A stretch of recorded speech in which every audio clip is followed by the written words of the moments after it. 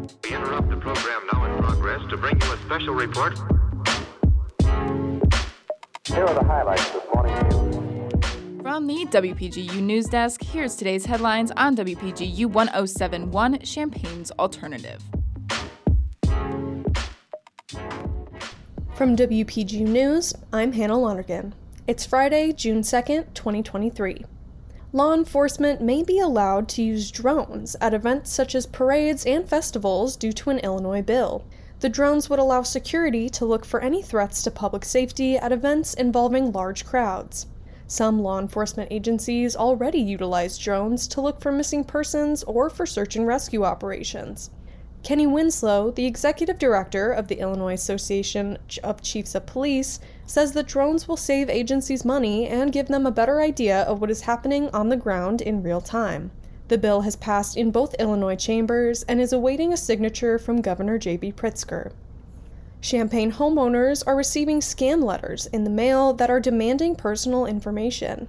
These pink letters are arriving to homes around the United States, and the Better Business Bureau is tracking similar reports of home warranty scams.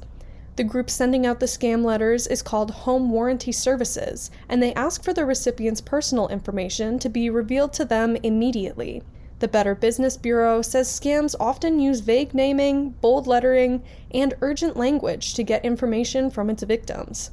The Bureau says to watch out for the warning signs of a scam and read the fine print of these types of letters.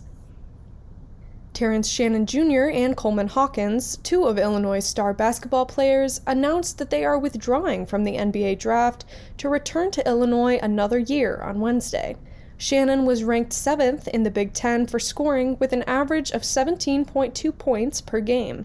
He will be a major addition to the 2023-24 basketball season, according to head coach Brad Underwood, who says, quote, "We are, of course, beyond excited. He has chosen one more year of college and will return to our program," end quote.